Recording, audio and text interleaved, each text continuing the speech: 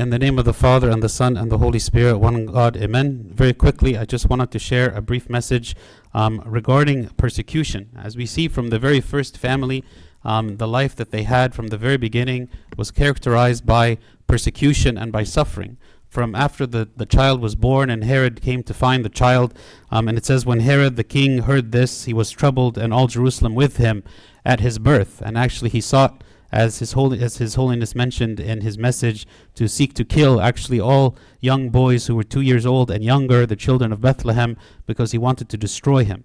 And that also from a young age, the Holy Family was called out of Israel and to go to Egypt, running as refugees, unable to find a place of safety.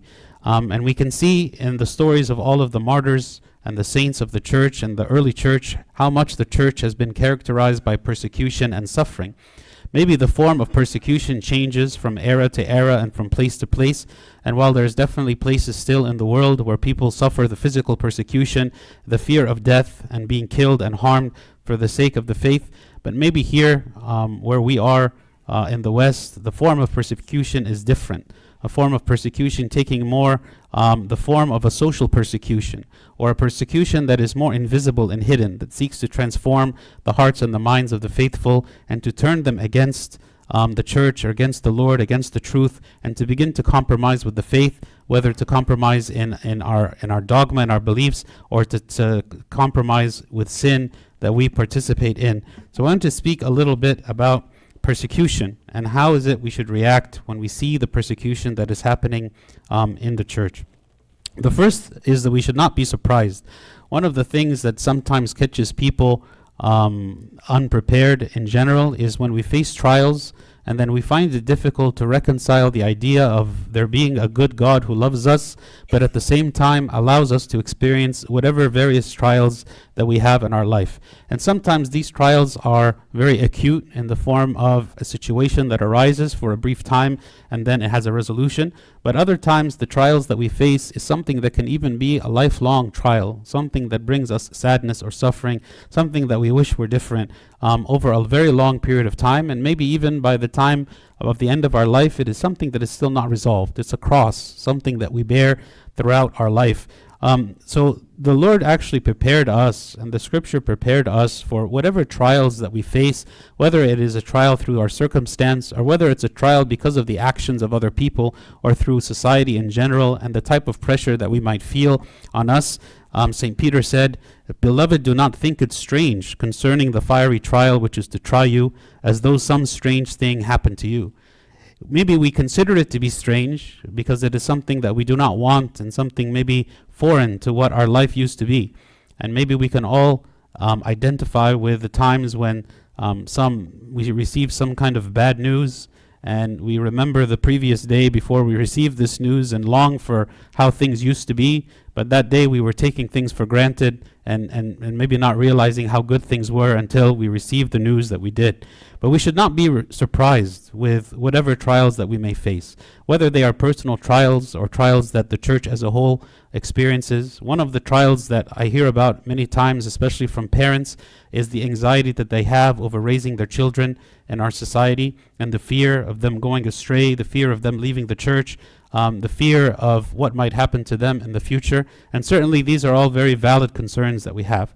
But I want to I want to emphasize and to reassure all of us that this is not the first and only time ever in the history of the church that we have faced this type of challenge, that we have faced bad influences on ourselves and on our children. Certainly the ways and the means of the influence might change, but the same solution, and that is the number one, the protection of God, of the church and his people, and two, the vigilance of the people themselves and of the parents for taking care of the children. So we should not be surprised when we find that there is all kinds of trials that we might face, or that we find all kinds of immoral and sinful things on the internet or in our society, or that people are speaking in a certain way. This is actually something that we have been warned about from the very beginning and actually has always been to various degrees throughout history. So we should not be surprised. The second thing is we should not be terrified. We shouldn't be afraid of whenever we feel like what weapons of defense do we have against the world, against those who seek to attack us.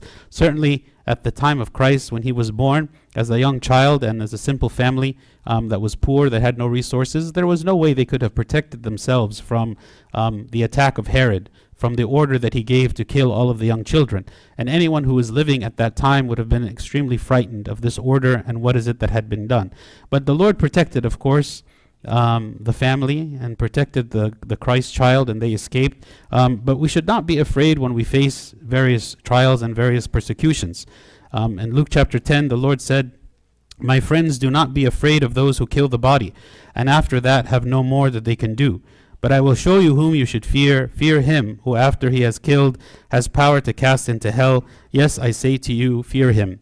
This icon here is an icon of Saint Ignatius of Antioch, and he was very well known for the time before his martyrdom. He was very, very peaceful and calm, and he wrote letters to his churches and to his people to reassure them. And instead of being afraid of what it is that was about to happen to him in his martyrdom, who was devoured by lions, he was very calm. And so again, we ask ourselves, like, who is it that we worship and what is it that we are living for? Maybe if we are living for this world, we find that being taken from it is frightening.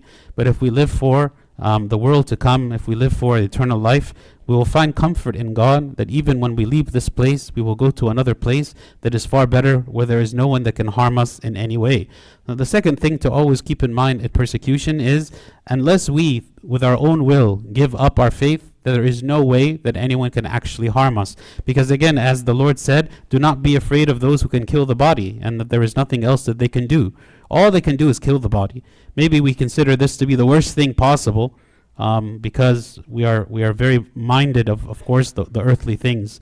But the Lord is trying to remind us and to lift our minds up from this place, and to remind us that our eternal home is in heaven, and that those people who can do no more than kill the body, actually they are powerless against us and against the church, as long as we remain faithful. The third thing we should keep in mind regarding persecutions is we should not be distracted.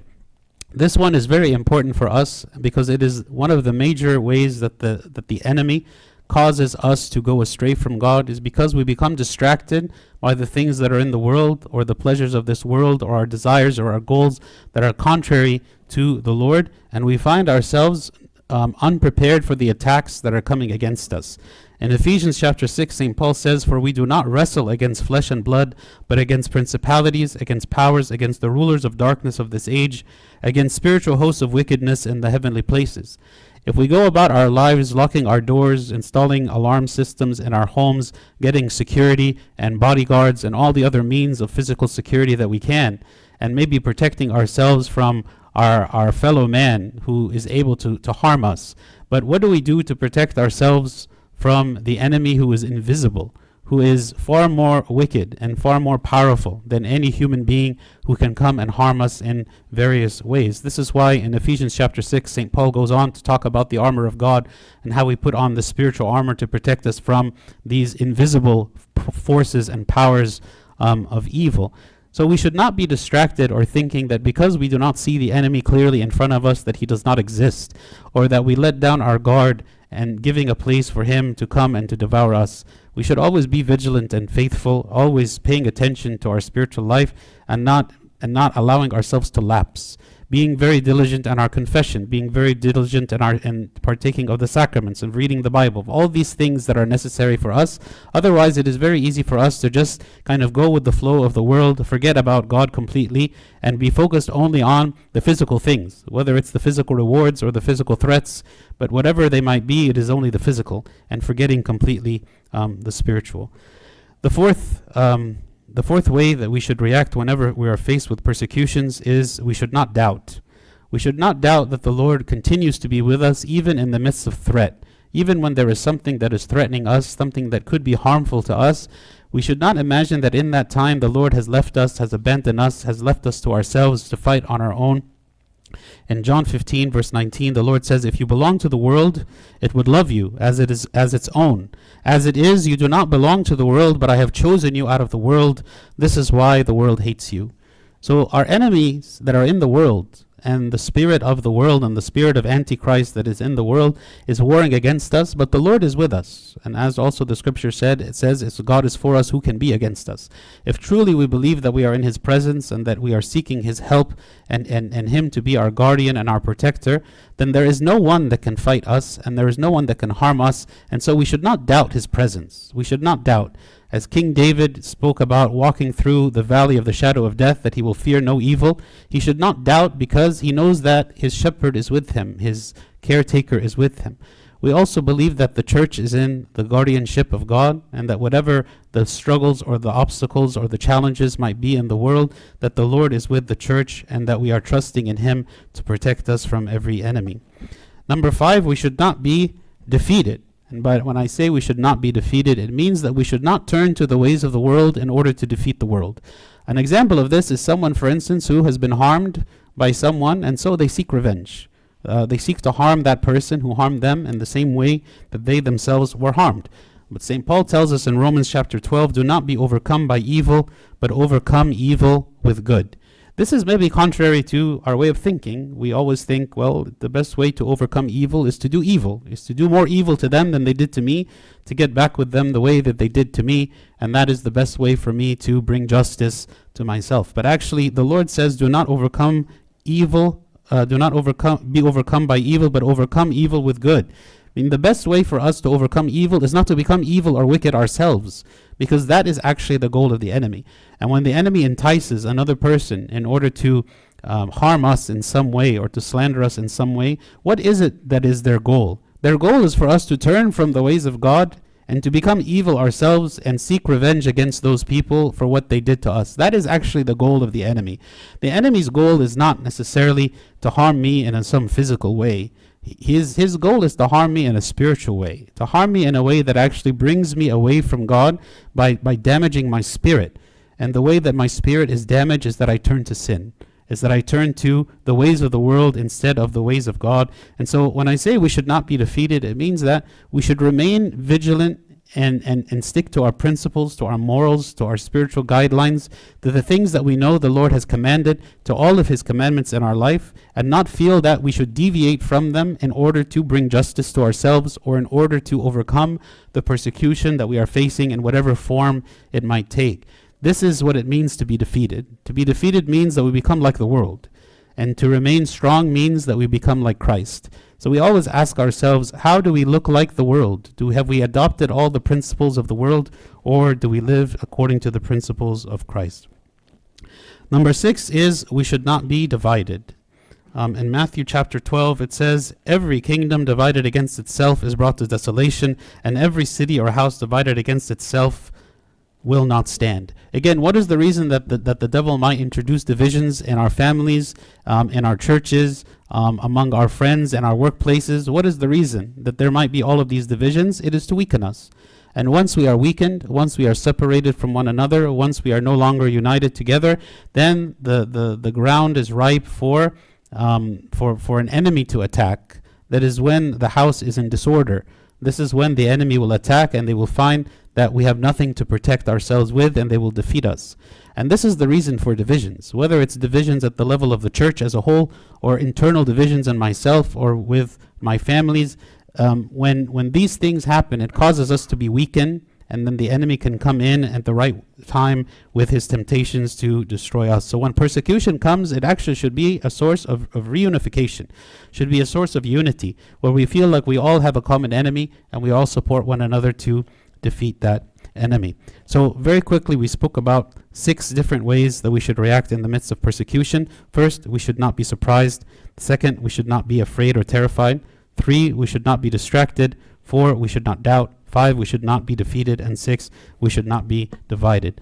May God grant us the blessings of the glorious nativity for this coming year, and help us to remember all of the sufferings that the Lord allowed for himself and accepted to himself for the sake of our salvation. And just as he suffered for our sake, for us to be saved, so also he calls us to be like him and to suffer with him. Because he said, a servant is not greater than his master. If they persecuted me, they will also persecute you. So So may God grant us to be vigilant and to have endurance in the midst of whatever persecutions we endure, whether it be personal persecutions and personal attacks of the enemy against us, or at the level of the church as a whole. And glory be to God forever. Amen.